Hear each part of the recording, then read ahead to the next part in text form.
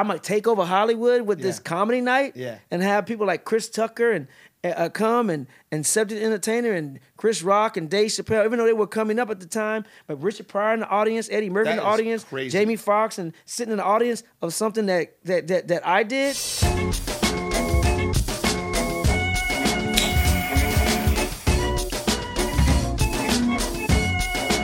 Welcome back to the Pop-Up with Paul and Friends. Guys, thank you so much for all the love on the show. I appreciate every listener, every viewer. You could watch us on YouTube and Spotify. You could listen everywhere podcasts are. I want to remind you guys to subscribe everywhere. Also, you could leave us a review on any of those platforms. I love seeing the reviews. I love seeing the stars. Thank you. And be honest, you leave me any review you want. I might even read it here on the show next week. We are doing these weekly. It's been so fun because the reason this is called Pop-Up is because you never know where I'm going to pop up. Sometimes we'll leave the studio. You also never know who's going to pop up and chat with me here in the studio. As you can see from last episode, we went to Hollywood Boulevard and picked up street performers.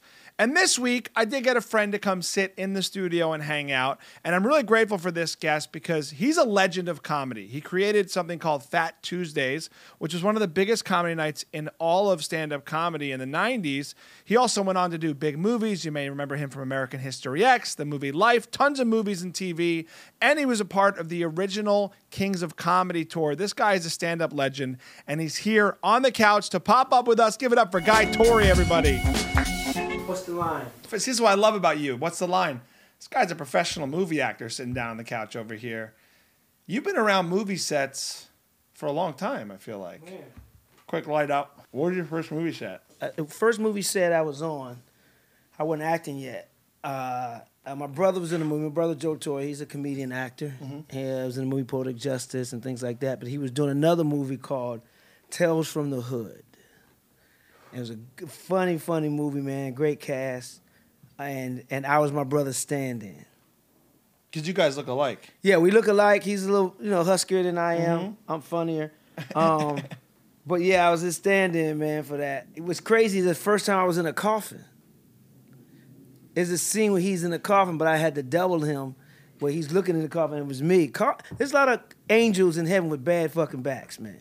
Dude. Because they flying around on one wing. Them coffins are not comfortable at all. Yeah, I mean, you don't feel it. That's why. They don't care. Right, they don't. But I felt every inch of that hard-ass coffin. That's I feel like that's a rite of passage as an actor. Like, people do SVU. Like, right. You have to play a dead body. You have a dead body, and then you're going to make it in Hollywood. Yeah. Right? Yeah. That's why you did so well. It's like you started as a dead body. Yeah, you want to die in a film. You want your career to die. Exactly. Yeah. The only way up from being a dead body is as actually speaking in a film after that. Yeah, exactly. I'm so glad you're here, man. We connected a little while ago as buddies over cigars, but you're somebody, I'm young in stand-up. You're someone I look up to, the things you've been able to do. I'm not even taller than you look up to me. Well, no, I look down on you physically, not by choice, but I want to learn from you. Like, I feel like you're somebody that, like, I always pick your brain about what you've done because I'm so intrigued by all you've built, starting, obviously with Fat Tuesdays, which we'll get into, I'm sure. But yes. My first question just coming out of the gate is like, boy from St. Louis, Hollywood, do you ever think back on, you've been here 30 years, you've been in movies, you've had an incredible stand-up career. You ever think back to the boy in St. Louis, like coming to Hollywood? Like, why did you come out here? I always think back to the guy in St. Louis, man, because I didn't grow up rich. I grew up poor. Yeah. And I think about, man, being so poor, where we had had groceries on layaway. Being so poor, man, where one Thanksgiving, my mom and dad were separated for a second because dad came back from Vietnam and he had PTSD. Damn. I was born in Northern California, and my mom packed up 6 kids and moved to New York, and then we moved to St. Louis and settled in St. Louis, and my dad got back with my mom, but those years that he wasn't around, we was poor as shit, man. One Thanksgiving, we didn't have a turkey for Thanksgiving. And I used to hear these stories my mom used to tell about, she grew up down south, and they used to catch pigeons and make pigeon stew. Wow. Well, we live in St. Louis now, and we wanted a bird for fucking Christmas. And we couldn't afford a turkey, so my brother and I, my 2 brothers and I, we were in the backyard trying to catch pigeons. We just wanted a bird for Thanksgiving, man. and we wanted to catch a fucking pigeon because we seen the commercial with Wile E. Coyote and the Roadrunner, and how he had the box and the stick and the string and the breadcrumbs, right? Yeah, and the breadcrumbs. Yeah. And then Roadrunner would go into the box and he'd pull the string and the box. That's what we did with a pigeon. And we caught 2 pigeons. And we about to eat, but we didn't realize that it's city pigeons. You know, my mom grew up in the country. You can eat them pigeons. You can't eat city damn pigeons, but we're kids. We ain't know any better.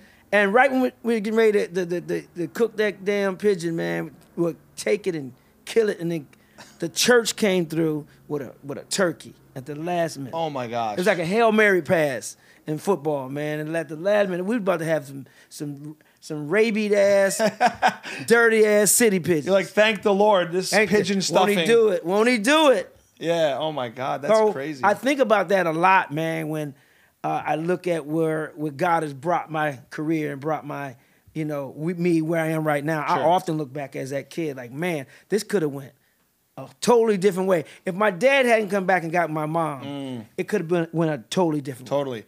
It's funny though. Obviously, there's big egos in our business, right? Can I borrow that later? So there's. Hold on. First of all, before you even go any further, tell the people what you're smoking.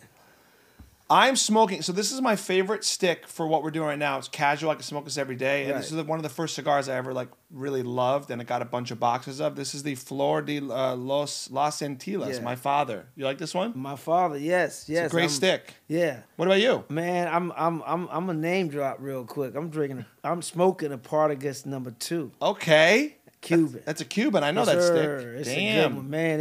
It's smoother than Rihanna, man. Wow. By the way, Rihanna's pretty damn smooth. she's smooth and she's pregnant. Mm-hmm. You more attractive? And beautiful. More attractive when she's pregnant? It ain't mine. Be nicer. I'm a big Rihanna fan. Shout out to nice security package if you're pregnant with Rihanna. That's nice for the kid, nice not me. Yeah, I don't That's want true. her money. That's true. That's maybe just how she I got think. enough of it. I make mine. I ain't got no Rihanna money, but there you go. But my question is, you're talking about growing up the way you did in poverty at the time, pigeons. There's a lot of big egos in show business, but I'm convinced, and tell me if I'm being romantic about stand-up comics. For you to maintain being a good stand-up comic that regular people laugh at, not people in Hollywood and people with money, you have to stay connected to that perspective of where you come from. You're outside the mansions, outside the big things in Hollywood, because regular people, the rest of the country, laugh at what's funny. And I see so many famous comedians that get so big, and then they're like joking about being rich and famous, and it doesn't play. Right. People want to throw the celebrity label around so fast, right? And I really just try to be a regular guy. So I created a term called Surregular. I got celebrity friends. I do celebrity shit, but I'm a regular guy, and I like being a regular guy, and that's what keeps me grounded. God is a humbling motherfucker, respectfully. Whenever I think I'm right there and he snatched it back, like, not yet, Negro. and so I stay balanced. I stay balanced with, it's funny because a couple of weeks ago I flew to San Francisco to see Chris Rock, Dave Chappelle, down there in Rollins. And and after the show, we're kicking it, and I'm mingling with Draymond Green. I'm mingling with Steph Curry. I'm mingling with Elon Musk because they came to the show. Damn. Because they came to the show, and then the next day I fly back to L.A. and I'm with my regular hood friends. it's like so that's that level my life I find myself in a lot, being around these billionaires, sure. And then also being around just regular folk. You're better off, I think, though. Yeah. I think if you're always around the upper echelon of the celebrity world, I think it's a lot of bullshit. Isn't it? It's a lot of bullshit. So you got to stay grounded. You got to stay relevant, especially when you're a stand-up comedian. I'm sure as a songwriter too. But you got to stay grounded because you'll lose the rest of the country.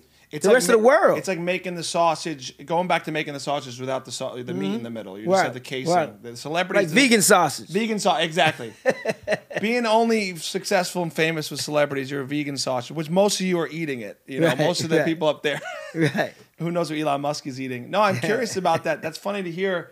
I relate to that too. I interview big celebrities all the time. I see you all the time. So I'm like, I can relate to being in circles. I was once in a circle, not to be name dropping with you, but like I accidentally was in a circle with Jay-Z and Beyonce when she was pregnant.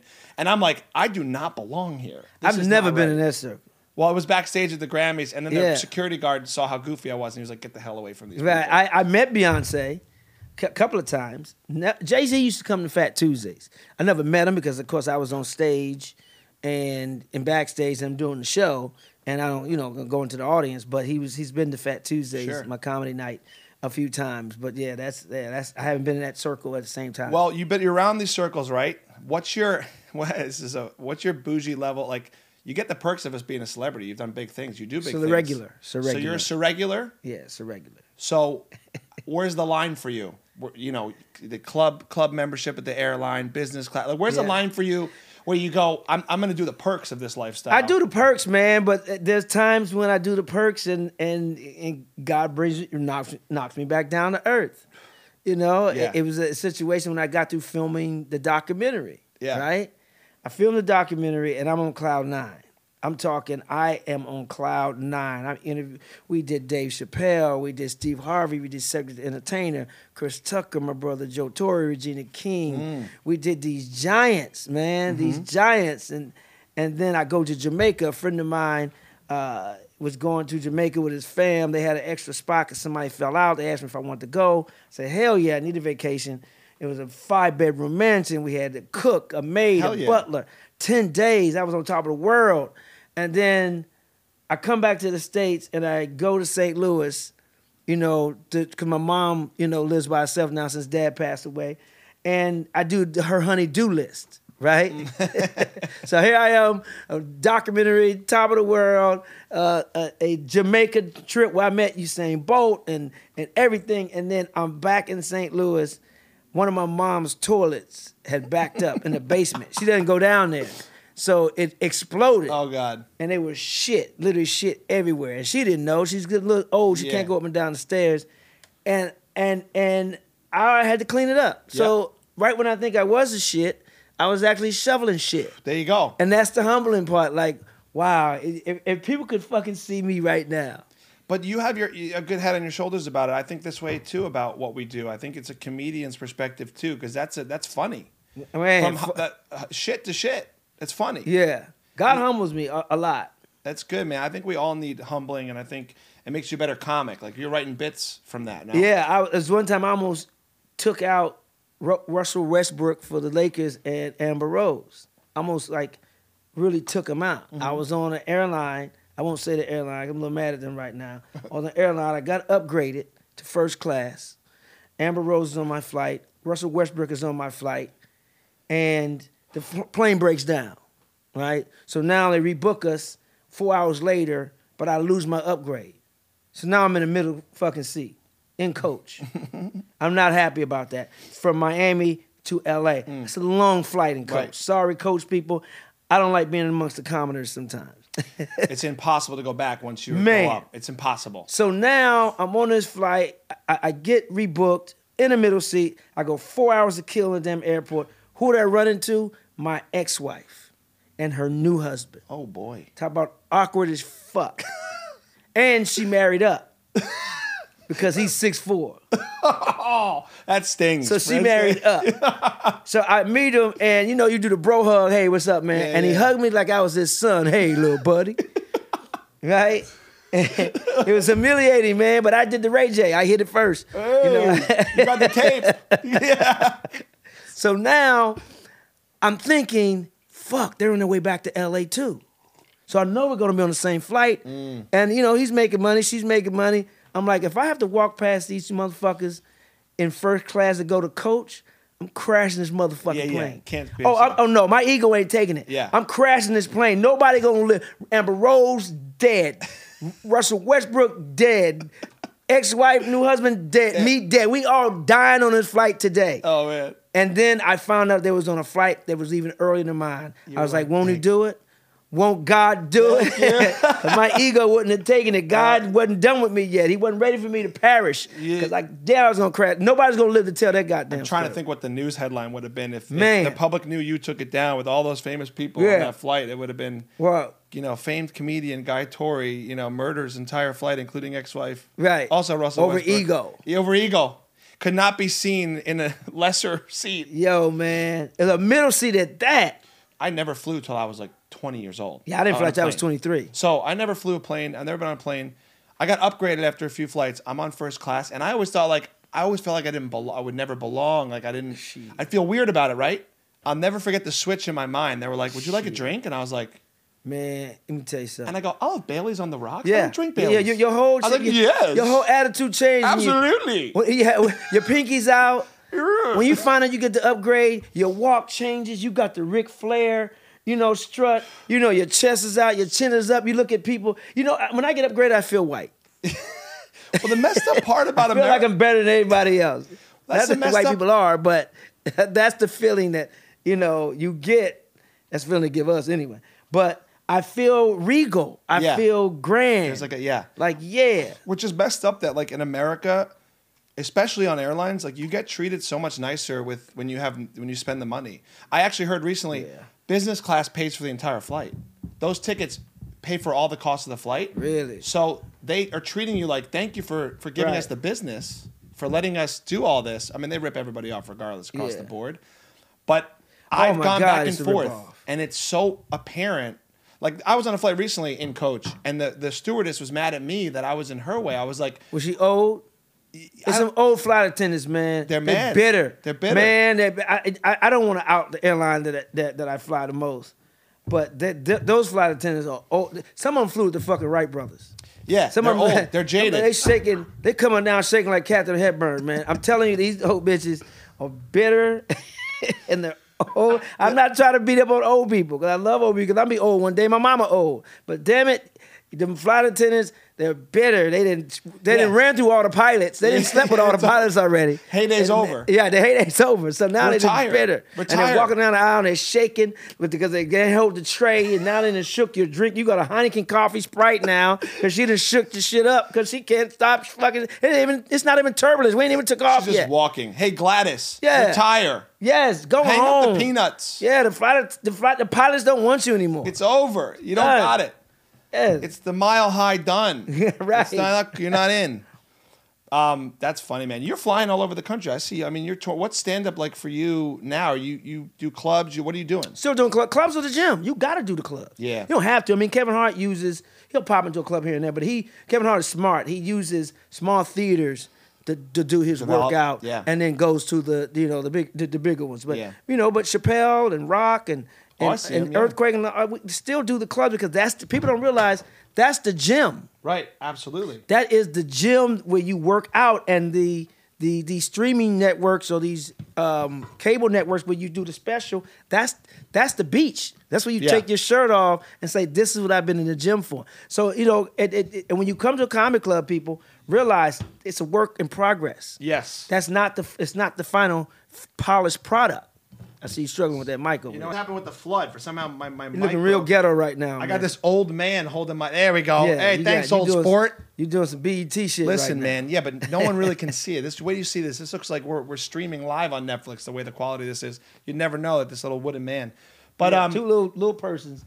Holding the mic up like little booms, like Brad Williams and no. You can't see, but they're actually we got children labor on this show. There's kids right here. They're my kids, but we put them to work. That's what kids are for. Hell yeah, I got two now. They're gonna be working for me ASAP. I'm gonna be moving wires. I was lifting my dad. My dad's from the music world. Okay. I was lifting speakers when I was like 8 years old. So he did wedding bands in New Jersey. Okay. So I've been doing this, I've been lifting, I've been schlepping stuff forever, man. Damn. Yeah. Come on, son, pick up, hurry up. Pick it up, let's go. I gotta sing. Get that cymbal, damn it. I gotta sing Neil Diamond all night. Come on, what are you doing? But to work out in the clubs, that's why I love talking shop with you about comedy, and I appreciate love talking comedy. Listen, I appreciate our friendship because we're new friends, and I'm new to. I've only been in stand up for like 4 or 5 years, so.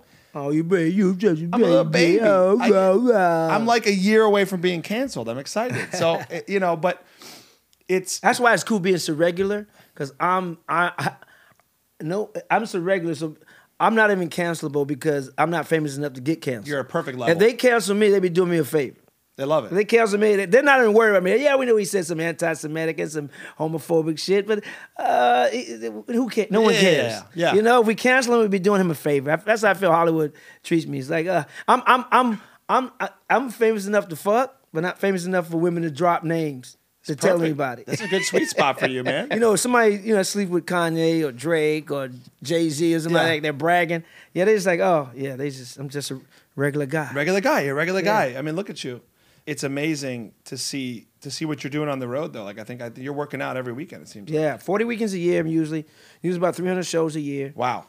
You know, between clubs and theaters, and just working out. You got to get the reps in. I tell young comics, man, get the reps in. The more you're on stage, the more comfortable you're going to become on stage, and the more shit you're going to find on stage while your back is against the wall, and you got to make people laugh. Yeah. And hosting is great because you're on stage throughout the night, and that stage becomes your couch, your favorite chair that's comfortable. And once you get to that level, that sweet spot, and stand up, and you become fearless. Yeah. And you just and it's a gift. So when you become fearless with your gift, it's like Kobe. I tell people, you gotta have Mamba mentality with whatever your gift is, you can have Mamba mentality. You gotta work that motherfucker until you get it to the point where it's just like breathing. Yeah. You're not even thinking anymore. It's funny, it just man. happens. It's funny because I've tasted that feeling, and I want to eat at that dinner forever. But I could taste it. Like, there's times on stage where you have those moments where you just like you're in that fucking pocket. You're there, yeah. And it feels good, and it's like you can bat an eye and they're laughing. Yeah. You got them at the palm. There's no greater feeling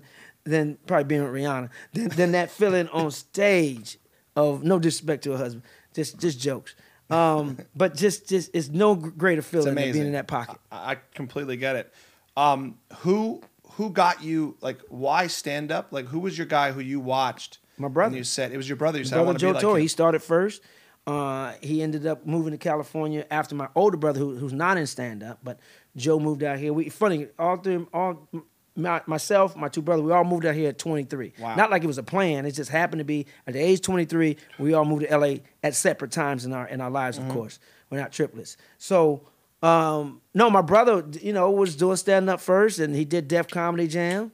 And I saw my brother on TV, and it was like, wow, I was always the class clown, the campus clown, the asshole, the school bus clown, just joning mama jokes in the morning on the way to school at 6, 7 a.m. in the morning. And then when I found out that this is an actual job, it's like, I can get paid for this? Boom, the rest was history. I didn't look back. And then we've talked about this before, but for this show, obviously, developing Fat Tuesdays, creating that outlet for comics like you at the time when it didn't exist was a bold ass move. Like I'm new to stand up now, and it's intimidating when you got people who are doing good in stand up, and there's things that, like, what I love about you is innovation. I'm attracted to people who go, you know what? I see this scene happening. I want to create something better. I want to make something interesting. I think that way about my own shows. Can I do a variety show? Should I do some sort of collective? I want to make new, exciting stuff. But for you, it's kind of hot-headed in a way to come to LA and go, I'm doing my thing. It was naive, but at the same time, I think back to my dad and how he raised us. And it's funny because I discovered this one time doing another interview, and it's because someone asked me, who told you to create Fat Tuesdays? And I thought about it and said, nobody. I said, I saw a void, and I wanted to help. And I remember my dad growing up, my dad always saying, take initiative. Don't wait to be asked to do something. If you see something need done, do it. And he meant around the house. You see it hang on the floor that didn't, even if you didn't put it there, it don't belong there, pick it up. Yeah. You see a light bulb out, and it's change it. Don't wait to be told to change. Just do it. Have instinct. And I think about hearing that growing up time and time again. It's like, wow, that's where it came. I saw a void in Hollywood, a void in black comedy where the industry wasn't coming to see us because of the riots and South Central being the way it was. It wasn't coming to the hood. So I was like, let me take the hood to Hollywood. And it was an assignment. Once I started doing the documentary and realizing the things that happened, hearing the comedians talk about how important it was to them, I was like, oh, that was all God. He was opening them doors. I had no clue what the hell I was doing. I was only 3 years in the game. Yeah. You know, I barely had the hair on my nuts, man. And so, and who I might take over Hollywood with this comedy night and have people like Chris Tucker and come and Subject Entertainer and Chris Rock and Dave Chappelle, even though they were coming up at the time, but Richard Pryor in the audience, Eddie Murphy in the audience, crazy. Jamie Foxx, and sitting in the audience of something that I did. No, I didn't do that. God did it, but I'm so glad He used the hell out of me. That's amazing. Hey man, and it was all that. I'm not trying to preach, but it wasn't me. Yeah. But you also, it was. I understand it wasn't fully you, but seeing the opportunity for a night like that at a time when it was so needed, I think it's also a lens on opportunity. Like if you keep your mind open to that type of stuff, like hey, it'll be rewarded and come to you because you're open to seeing it. Like you had an openness. Where you go, what can I do here? And it was like an onion too. There's so many layers to it, man. Because when I first got to L.A. and I tell people I was a comedian, and especially the white people would ask me, like, I said, well, when can I see you at the Comedy Store, the Laugh Factory, Improv? And I couldn't tell them. And they made you feel like you weren't a real comedian if you weren't at the Improv, the Comedy Store, the Laugh Factory. And I hate that feeling. And I didn't want that feeling again. I wanted a place where I can showcase and I can say, I got my own night at the Comedy Store, which is the most prestigious comedy club in the world. Right. You know, and at that time, and it's back. And the Improv chain being those clubs that's just are comedians' dreams and funny. But all these stand-up comedy clubs, man, we would be nowhere without these clubs, any of them. But Fat Tuesdays at the Comedy Store made sense because the Comedy Store was that comedy club that took all the misfits. The Comedy Store was that one that took the Richard Pryor, the Yakov Smirnoff, the Jim Carreys, the goofballs. Right? The Improv was kind of buttoned up. It was but it was a different clientele. Laugh Factory was kind of in between, but the Comedy Store took out the oddballs. So to do a black night, an urban night, was right in the Comedy Store's wheelhouse, really. It was perfect. And I want people to know the documentary is fantastic. It's so well done. It's on Amazon Prime. The story behind it's so captivating to watch. The interviews everybody have on there and just seeing, well, like you said, what it means to comedians. You cultivated a scene that was pivotal for so many careers. It's got to feel amazing to know people are kind of indebted to that night that you were able to do. It was an assignment. Yeah. And I'm just a servant and wanted to give back. And because at that time I already had an agent and a manager. It was so many other funny brothers and sisters that didn't have representation and getting overlooked. I'm like, yo, I gotta fix this shit. Yeah. And you know, I didn't have any money. I had one, maybe 2 TV credits. Nice. You know, that was about it. And it was just when you're young and naive, man, and you don't know. Right. When you don't know, sometimes it's better. It's better. Just do Ignorance it. Ignorance is bliss. You know what I mean? Sometimes, man. I describe that as bluebirds. Like I'm older now, have family. I try to look at the bluebirds of kind of that naive, like life is blue. There's bluebirds. Make some fun stuff. Follow your dreams. I don't think we should lose that. I think you stay successful when you can hold on to that. Honestly. And it's sometimes when you know too much, it scares you. Yeah. And you get a little hesitant. And you can't do that. You gotta keep trusting that instinct, that gut, which I think are guardian angels. But you gotta keep trusting that and go. And what's gonna happen is gonna motherfucking happen. You're literally speaking to my soul right now. I needed to hear this. This is great. Hey man, I'm just FedEx. I just deliver it. I didn't send it. What was it like? I can't imagine being on stage 3 years into stand-up and one of my comedy idols, Richard Pryor, is in the audience watching me tell jokes. How do you hold your own? The most nervous I've ever been on stage in my entire life. I'll be shaking. And after I got off and went to meet him, he's like, "You're funny. Keep doing what you do." Oh my God, that's the best. And he told so many comedians that same thing when he's seen them. He didn't tell a lot. I mean, you know, like everybody, but I know at Fat Tuesdays there's comedians who said, "Man, I met Richard Pryor and he told me I was funny." Wow. And when you get that from the Don. Oh my God. You know, and he's sitting in Mitzi Shore's booth, man, and he tells you that, he waves you over. It's like, oh my God. It's like, are you kidding me? A guy that I grew up listening to illegally in a way at home illegally because my dad was, had laws, but he wouldn't listen. We couldn't listen to his albums, of course. Like every comedian who does stand up, growing up in that era, Richard Pryor albums were forbidden. Sure. And the Rudy Ray Moore albums with the naked women on the cover, and the Red Fox, who was from St. Louis, his albums who were dirty, but the Dick Gregory, who all from St. Louis, his political satire, and man, it was just. What a professional. It was just he stops when the truck drives by. We're in a garage.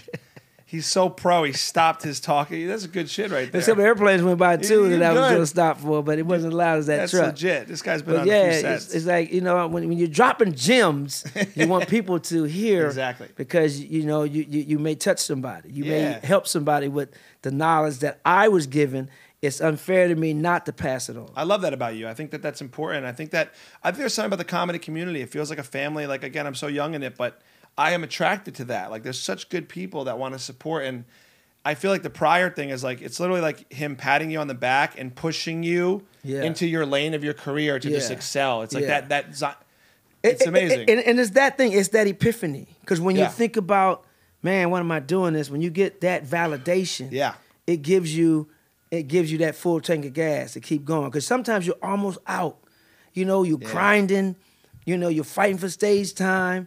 You're wondering if it's funny. You're going up late to, 4 or 5 people in the audience. You wonder, what am I doing? Some comedians are homeless, sleeping in their cars, sleeping on other people's couches.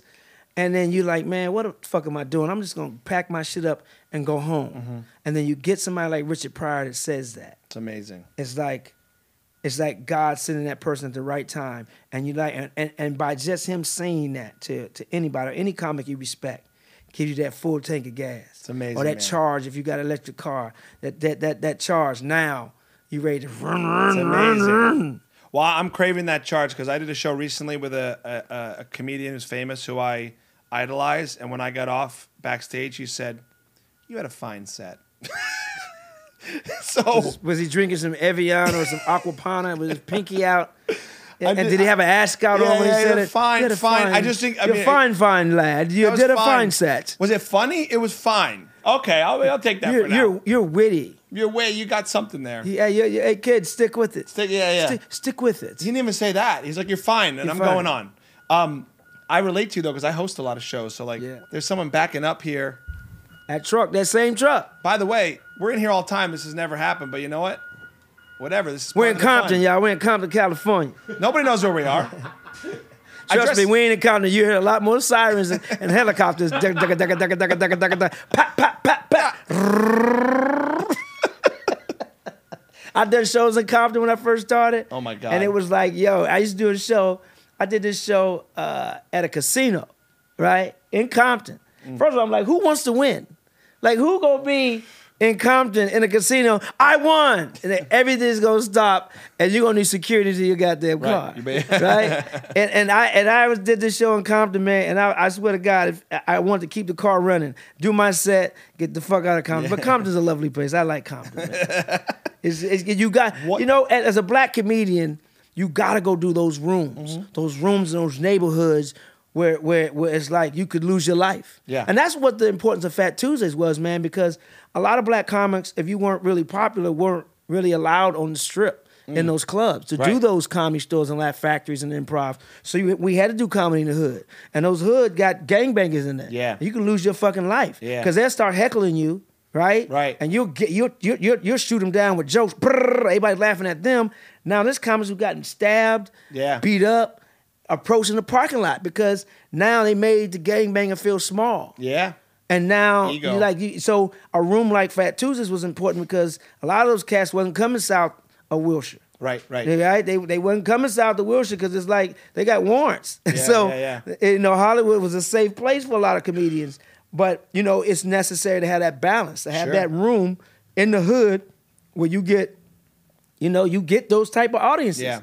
From Fat Tuesdays, we did have a melting pot we had from ex-cons to icons, man. You have a gangbanger sitting in there, but right over there is Quincy Jones, Quentin Tarantino. You know what I'm saying? Charlie Pride.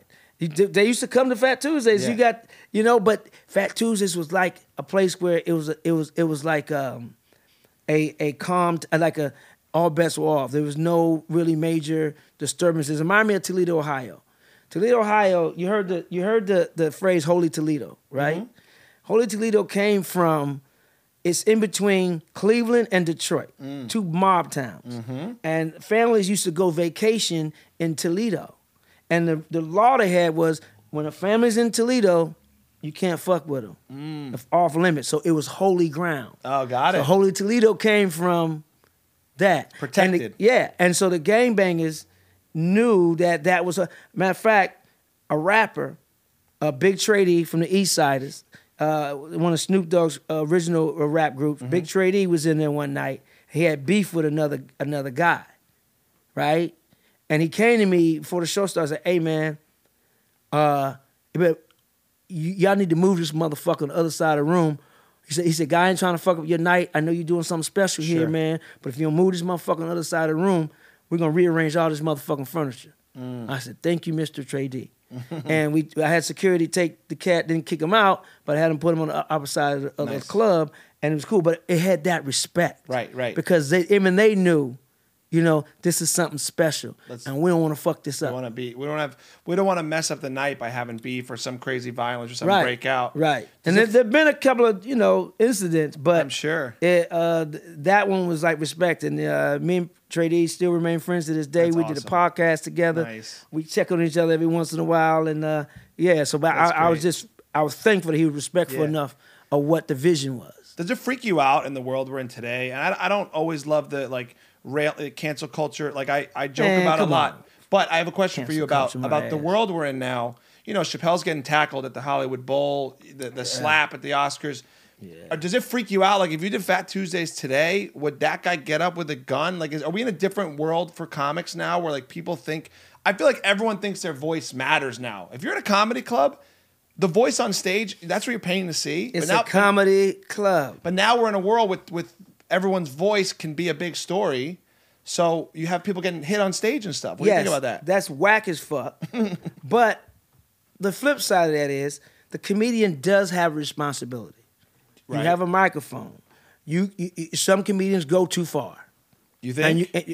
Some comedians go too far, and once you see a problem arising, you can kind of feel it, and you got to take your ego out the way, and just calm the situation. It doesn't make you a punk. It doesn't make you scared. It's just like we're in a comedy game, right? Our job is to make people feel good. There are people there who came to laugh, to get their minds off of some bullshit they're going through, right? Whether it be health, whether it be poverty, whether it be a divorce or whatever, got fired from work, and now you're ruining everybody else's time because your ego want to show that you're tougher than the guy, correct, or in the audience. So you have to have the responsibility to say, and plus the club is a business. Yeah, people own that club. Yeah. If it gets shot up people gonna be scared to come. You're affected. So it's not about you. Yeah, and there've been times on stage where I had to dial it back, and I'm I ain't no punk, but at the same time I had to play nice a little bit. Play nice, oh man, my bad. I know you can whoop my ass. Came to his ego, but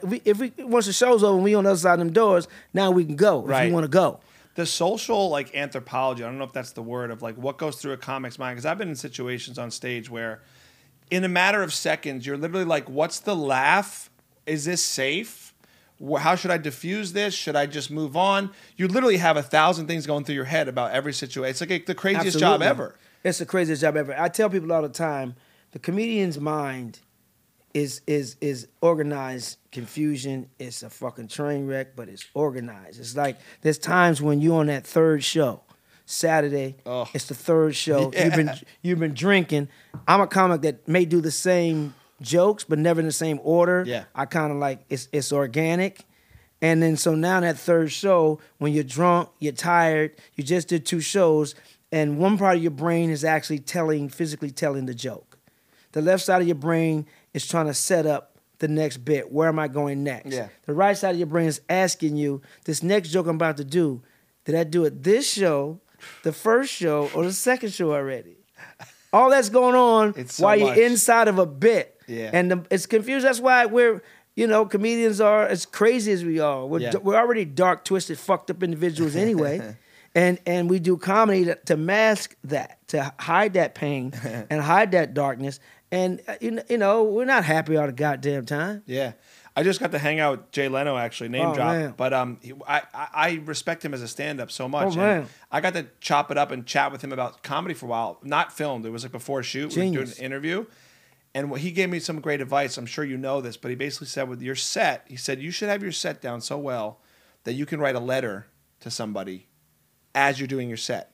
Yeah. He said, if you could do your whole set in your head and write a letter to somebody at the same time, he said, you're ready. That set's ready to rock. And I never thought of it that way. And that's why I say you got to get the reps in. Yeah, because once you get the reps in, it's like acting. Yeah. Once you know the script, once you know the world that stories takes place in, once you know the character, and you fully research that character, and you wrote the backstory, you're playing the backstory in your head with that character, the words are conversation. You shouldn't get tripped up on the words anymore because you're not acting, you're being. Yeah. And that's the sign of a good actor. And the same thing with stand up. Once you know that set backwards and forward, and of course you're gonna have those moments where you improv. Yeah. Or you add something, you trim the fat from something, but the core of that set you got down, and he's absolutely right. Yeah. And Jay Leno continued to do stand-up when he was on the Tonight Show. He'd go to Hermosa Beach, the Comedy Magic Club, and he would work out. Yeah, always. And that's what kept him sharp.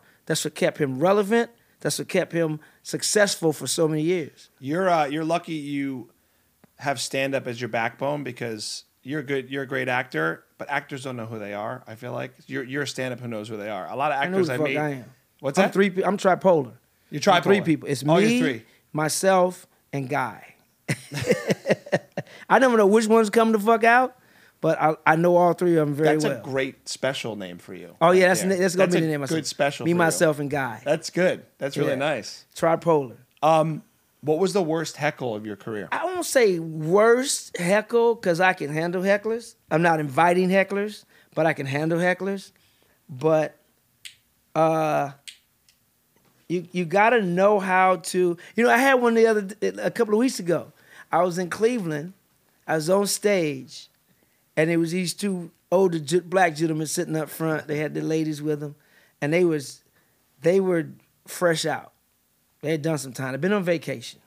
For those of you who don't know, they did some prison time.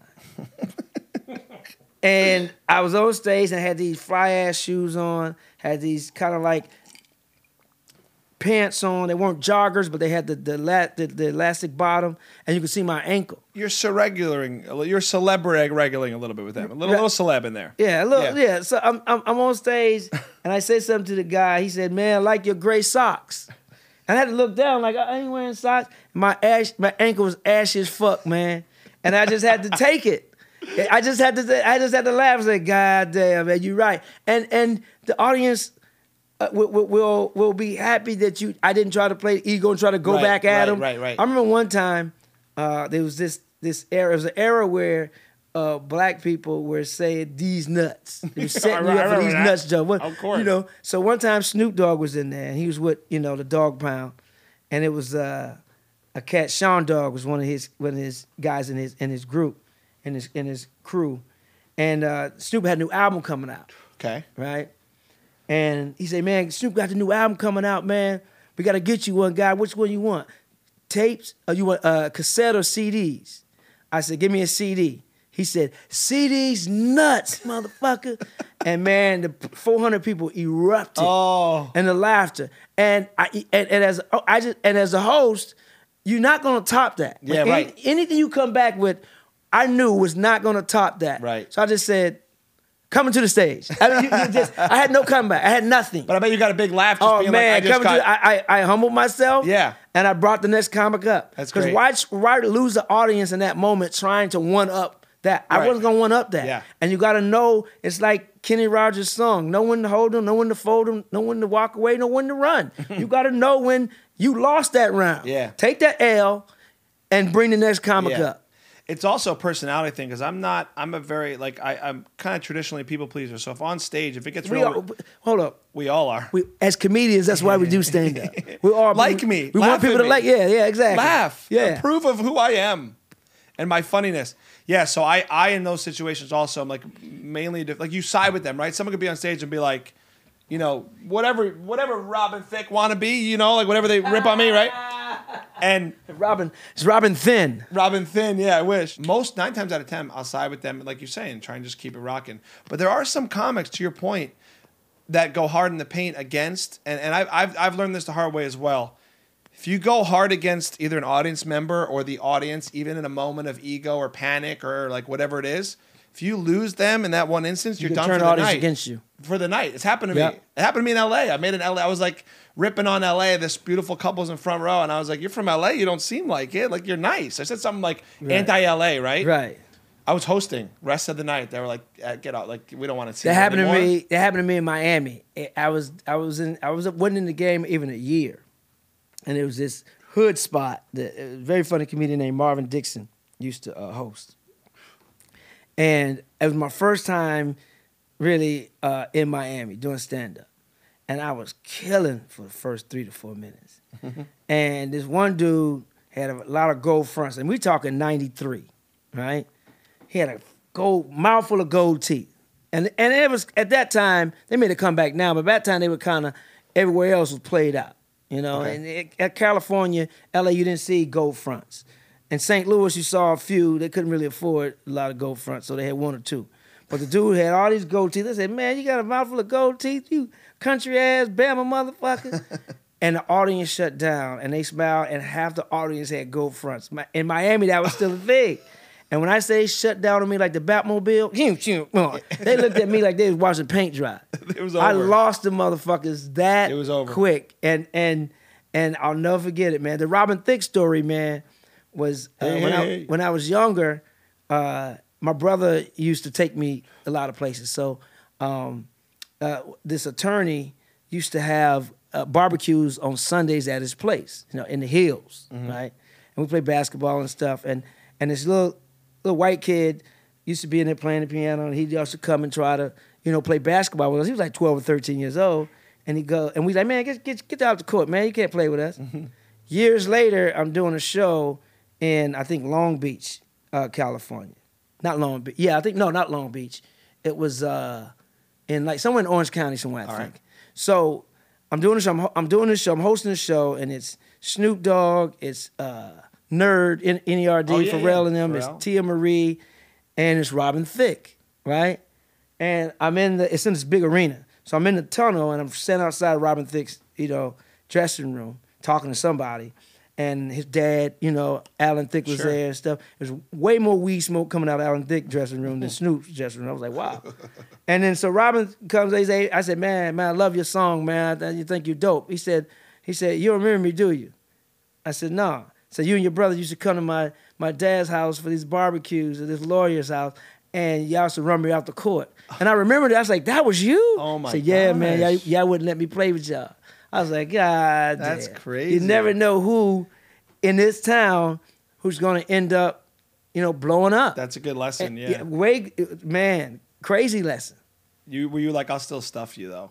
Like, you still got no game. Well, actually, but you know what? The thing about it was he grew taller than me. He's tall, yeah. By that time, he was Robin Thicke. He was Robin like, Tall. Yeah. And he could have taken me to basketball after that.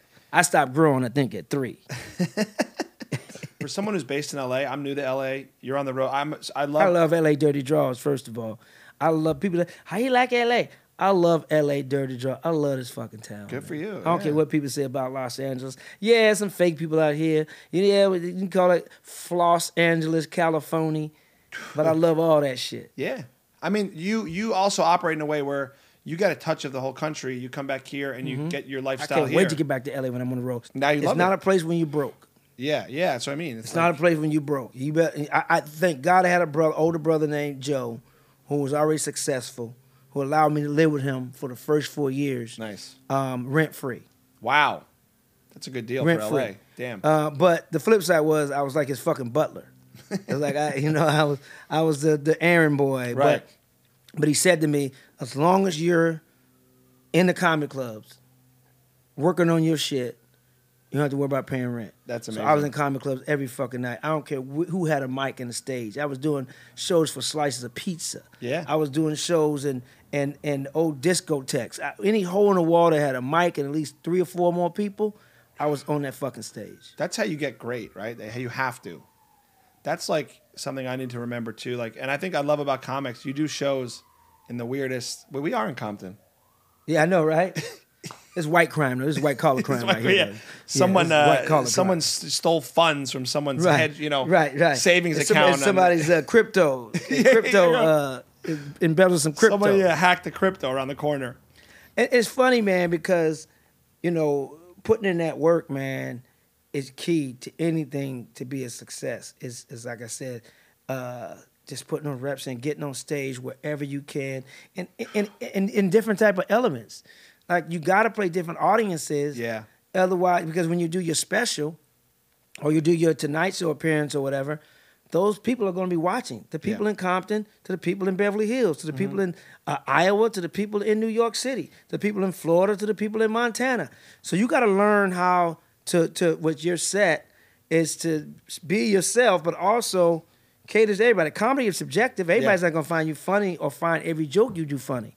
But you want enough people to find you funny to sustain your career. Well, that's what I was curious about being based here for you. Do you cater like your material around the city you're in a little, or you have to? I think it's respectful to go to the city, read some newspapers, and I got this from like Sinbad, basically, very funny, iconic, legendary comedian.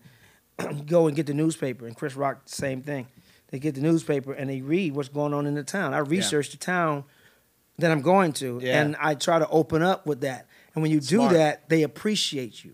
Exactly. That you took the time out. They took the time out to buy a ticket, get dressed, get in their cars, drive to the club. Right. 2-drink minimum, order food. They took the time out to come be entertained. So the least you can do is take the time out and put some care in your set. Yep. And when they see that you research the town and you don't even live there and you know certain things about the city that they didn't expect you to know, they appreciate that, and it's a great way to break the ice. I'm in a weird crossroads personally where like I've been doing hosting for so long and I love interviewing, but I'm so attracted to stand-up because there's some sort of, you keep talking about humility, and I do like to cobble it into stand-ups where you have to remain close to real people. Yes. And you have to be observant of the world, and you have to have a good head on your shoulders. And then you get really famous and you could lose it, I feel like, in stand-up. So I don't think you've lost it, but I'm so attracted to that. Because I'm not famous. So that's why. Once I become famous, I'm forgetting all you motherfuckers. I'm going Hollywood for sure. You're stepping right past coach and business. When I get famous, I'm going to say, fine set. Yeah, fine. Yeah, exactly. My ascot and my fucking aquapana.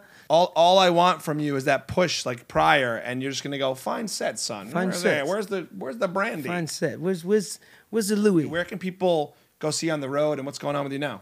My website is up, GuyTorry.com. My schedule is on there. Follow me on Instagram at GuyTorry, GuyTorry. And I'm always posting my shows of where I am next. Yeah.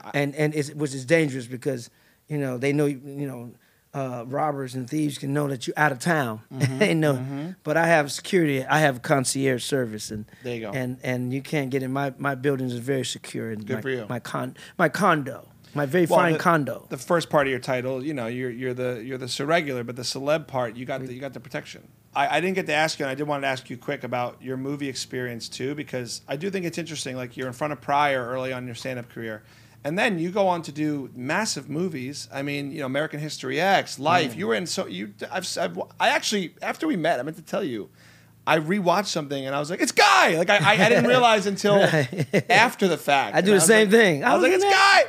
But you talk about that comfort on stage where you hit that level where you go, I'm doing my thing, I'm comfortable up here. Being in big movies with big movie stars, did it take a second for you to feel like you belonged? Oh, yeah. And when I did Life with Eddie Murphy, Martin Lawrence, Bernie Mac, Anthony Anderson, I mean, it's like, and I had met Eddie, and he'd come down to Fat Tuesdays a few times, and Martin, I had known because I started as a PA, a production assistant on the Martin Show, a gopher, for those of you who don't know what a production assistant is.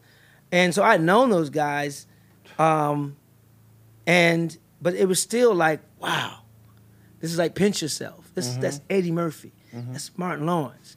And Bernie Mac was budding. I was, at the time we did the movie Life, I was the first host of the Kings of Comedy Tour. I was 5 years in the game. I knew nothing. And I was more like the prince of the Kings of Comedy Tour because my resume was nowhere near theirs. And so on the set, it's like, okay, you can be in awe, but you still gotta fucking work. You're a peer. You gotta and I felt like back then, you had Michael Jordan, you had Shaq, right? Or Magic, and I'm Kobe, a young guy coming in the league. Yeah. That's Mike, that's Shaq, but I got shit to bring to the table too. Right. And that's how you gotta play it. And then I still get starstruck. I mean, those are my friends, but still, that's Eddie motherfucking Murphy. Yeah. That's Martin Lawrence. I mean, you know what I'm saying? That's Cedric the Giants. Entertainer. Yeah, the Giants. I mean, that's Steve Harvey. I mean, these guys are giants. Yeah. And it's like, I'm still respectfully in awe. Yeah, but you're great in those movies. You held your own. Man, got the grace of God, man, because I really had little acting experience. I'm grateful. Now this is failing. Now I'm really, and that happens on stage sometimes. You throw one joke out there and it doesn't fly. Then you say, okay, maybe this next joke gonna get him, and then that joke don't fucking work, and then you're like, oh shit, and then you start doing crowd work to get them back until your mind finds another angle to go to. Well, that's what I'm saying about the humility of stand-up. It's like every night, the Eddie Murphys, maybe not Eddie Murphy because he's one of the biggest ever, but every comic goes back to like, I might bomb, I might not do well. Right. I have to win him over tonight in this moment. And there's a humility to like, you never get past that. Right.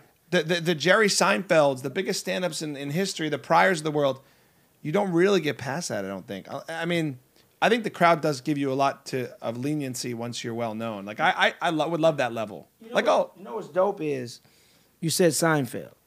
One of the documentaries I love to watch, and I've watched it several times, and I tell every young comic to watch this too, is Comedian. I've seen Came it. out, Jerry Seinfeld. Orny Comedian. Adams, right? Yeah. Orny Adams, yeah. the funny ass Orny Adams. And so Jerry Seinfeld, this is after he had done Seinfeld. He was huge. And he went back to do stand-up, and he scrapped all his material and started fresh.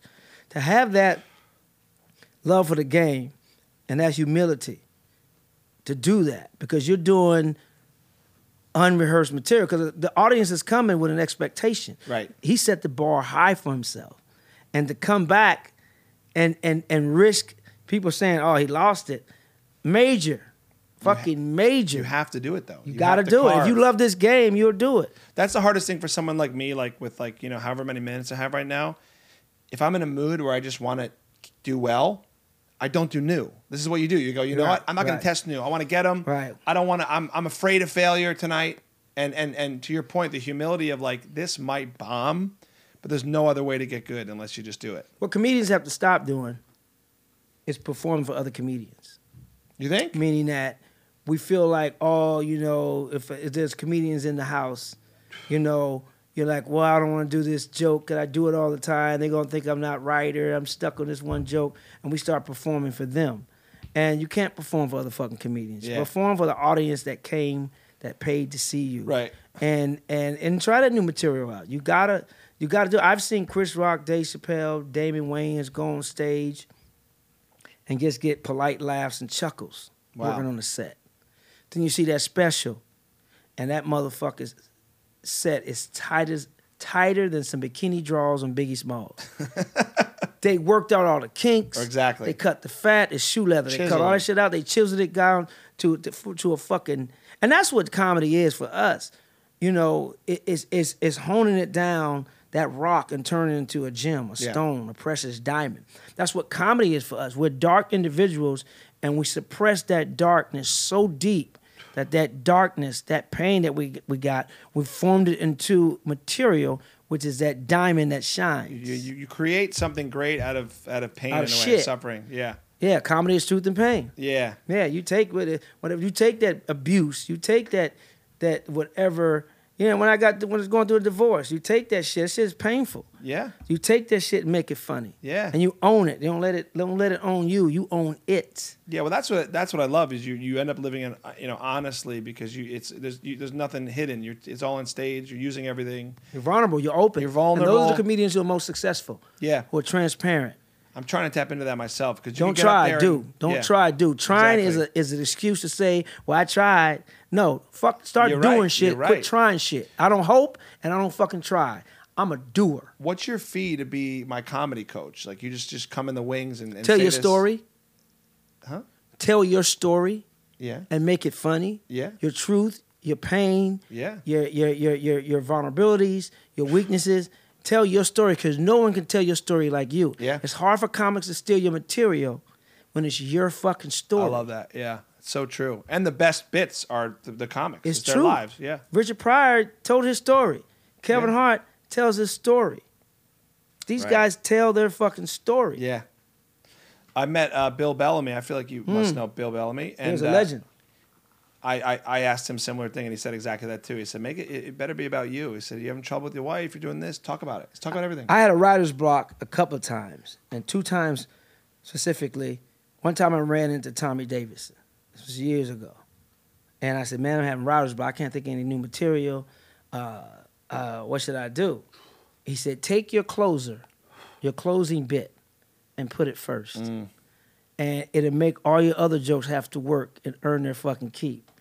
And I started doing it, and it made my other jokes stronger. Because That's once great. you go here, the other shit, you're going to put more into those other jokes that was fillers in between, and it makes you a stronger set. Yeah. Another time I had a writer's block, I called Jamie Foxx. And Jamie had just come back from filming the movie Ali. Wow. And I was having a writer's block. And he said, man, talk about that Hollywood shit. I used to always separate my experiences in Hollywood from my stand-up. I never brought my acting into my stand-up. He said, man, people want to know what goes on in Hollywood behind the scenes. Right. And this is long before social media. Yeah. He said, people want to know that shit because he started talking about his experience of filming Ali and getting into it with LL Cool J and all that stuff. And he was right. People want to know in Iowa what goes on in Hollywood, what goes on in the movies. What was Ed Norton like to work with? What was Eddie Murphy like to work with? Right. You know, they want to know what was it like on the set. Yeah. Or at the Grammy party. Or at the, and you just you tell that story, just find the jokes in it. Yeah. You saw that story just came out. Julia Roberts apparently is related to Ed Norton. Are you related? I didn't know that. To Ed Norton? Me? I'm just kidding. No, I didn't. It's Ed Norton. What is this? His family owned slaves at one point or somebody? Somebody came out. Oh, really? It might have been the slaves. same thing about the genealogy show that Julia Roberts did. Oh, yeah. And she found out she's somehow connected to Ed Norton in some weird way. Wow. Well, they're both great actors. Yeah, I guess it's in the blood. So maybe, it's in that bloodline because they are fucking beasts. Yeah. No, I love the way you speak on all this, man. It's inspiring too, and I think I like nerding out about comedy, and I think there's a leveler about any level you're at. You're speaking to every comic out there and every audience member. Because I love the game. Yeah, it's a great game. The game is. I'll be wrong if I don't share the gems that people share with me. Yeah. Early in my career, I had a lot of great mentors, from Martin to my brother Joe Torry to a comedian named T.K. Kirkland to Chris Rock. Those guys would tell me, Martin, they would tell me shit. D.L. Hughley. D.L. Hughley I would always run into him at the right time when I'm struggling with something, and he'll say something without him even knowing that I was struggling with that thing. We'll talk stand up, and he'll just hit me with something, and I was like, damn, I need to hear that, you know. And so you got to be a sponge and be open. And some comics are closed out. Some of the newer comics. You old school, you know, that's old shit, you know. But some of the younger ones, like DC Young Fly, I watched DC Young Fly, man, go from being raw to owning the stage, you know, now. He's killing it. Yeah. And he would ask questions. AOG, man, you know, what's the premise? Yeah. AOG, how do you deal with so-and-so? AOG. Yeah. And he respects the game. Yeah. And young comics like that, you wanna help. Yeah. Some of the ones is like, I got it. Okay. Go on stage and die. I know. Go on stage and bomb. Die the death of 1,000 fucking you're not dogs. getting my nuggets. Since you know every goddamn thing. Take your ass on stage and watch your booty hole tighten up. Exactly. Well, that's why I love talking to you, man. I feel inspired, and I feel like I learn a lot as a comedian. It touches on the TikTok era because a lot of TikTok kids, and I'm trying to get bigger in comedy. Don't try. I am getting bigger. We're going to see clips from this episode that everyone's going to watch on my TikTok, right? And yours, even though you deleted it. Yeah, but, but Instagram, Facebook. On his Instagram. But you do see, because you're talking about like if they don't want to hear it, I'm an old school TV entertainment guy. I love where this all began. I love the game, right, of entertainment. Right. But you do see people now. It's the culture we're in now, where it's kind of like I got a million people who care about, me dancing with my cat. Right. So I'm going to go on a comedy stage. It used to be, you build your act, then you build your audience. Yeah. Nowadays, you build an audience, and then you build your act. Nowadays, it's putting the horse before the cart before the horse. Right. It used to be put the horse before the cart. Now it's putting the cart before the horse. Yeah. And I'm not mad at that. Right. Every generation has a new portal to get into the game. Right. And that's this generation's portal. So I'm not mad at these young comedians who do that, because what they're doing on social media is amazing to me. Sure. Be able to take, to do these sketches in the time that they're doing them in and be successful is genius to me. So I love that. I just want them to spend the time on stage and put the reps in too. So why not have the best of both worlds? Yeah. If you killing it in social media, you put the time in on stage, and you killed it both at the same time with both. Man, that's your ticket. That's my dream. Because man. What's happening is, I've been to some of those shows, and I've seen these social media comedians fill a room, and after 5 minutes, they blew their wad, and they got 40 to 50 more minutes to do. Right. And audiences are popping up like toast, leaving, or just dissatisfied. Yeah. And what that does, it hurts comedy when it's done that way. Correct. Because whenever I'm on stage, I feel like I'm carrying a torch for live stand-up. Right. So I'm making sure I give a good fucking show, because you never know who's in the audience for the first time for a live comedy show. Right. And you're their first experience. And if you fuck that up, we may lose a live customer forever. Yeah. So when I'm on stage, I'm doing the best I can so I can keep that people coming to see you next week, or see my brother Joe Torry next week, or Tony Rock next week, or Dave Chappelle next week. And I mean, because live stand-up, it's an experience, because that show only happens one time. It's the best. No one's in the same space and time ever again in life at that moment when you're telling those jokes. That best. Show is fucking unique. The live comedy show experience is still great. Yeah, I know during COVID, people were doing the internet shit. It's not the same. It's nothing like, seeing live bodies laugh, and you seeing the whole room and feeling the energy of a fucking comedy club or a concert. And, you can't pick up chicks online like that at a virtual comedy show. You want to be able to be in there and see, the honeys that's coming to the show. There's nothing better. That's what I love about crowd work. And I know you're so good at crowd work. It's like like you said, there's only one instance when that group of people is around you. And 9 times out of 10, my biggest laughs, and I need to write better material. I am writing better material. Thank you, coach. Is those moments you don't write, you don't script. I mean, I think show business in general is some of the best moments ever, captured in a way that are not planned. Live. And you don't have to film everything.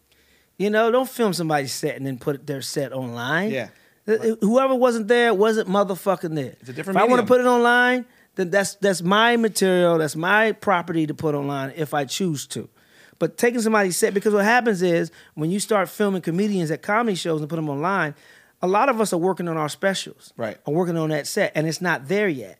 And if it goes online before it's ready, it makes us look like we're not funny. Right. Or if you put that joke online and it goes viral, and now you go to do your special for whatever streaming platform, whatever network show you're doing, they won't take that joke, because that joke has been seen already. So now you got to take that joke out of your set, and that could be the joke that glued your whole set together. Yeah. So, coming to comedy clubs and wanting to film and shit like that, don't do it. Whoever wasn't there wasn't fucking there. Yeah. Right? That's their loss. Yeah. Also, it's the oldest form. I mean, live, the oldest form, back to the vaudeville days, that is what still retains and still is the greatest form, I think, of entertainment. It's the moment you're there.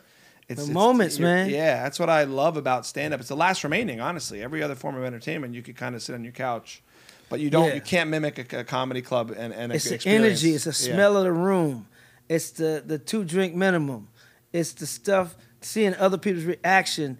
You don't see all that when you do. Even when you do a special, you don't see everybody's reaction.